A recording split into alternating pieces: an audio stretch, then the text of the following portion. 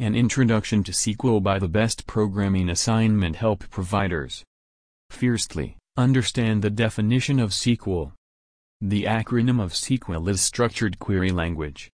This language used to manipulate and recover data saved in the relational database. It is also known as the Relation Database System.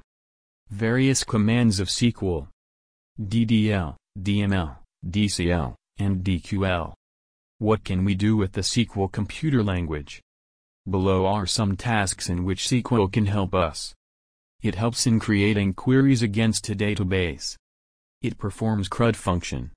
You can explore their website to get in touch with these programming languages assignment help experts. Visit us at myassignmentservices.com to avail the best offers.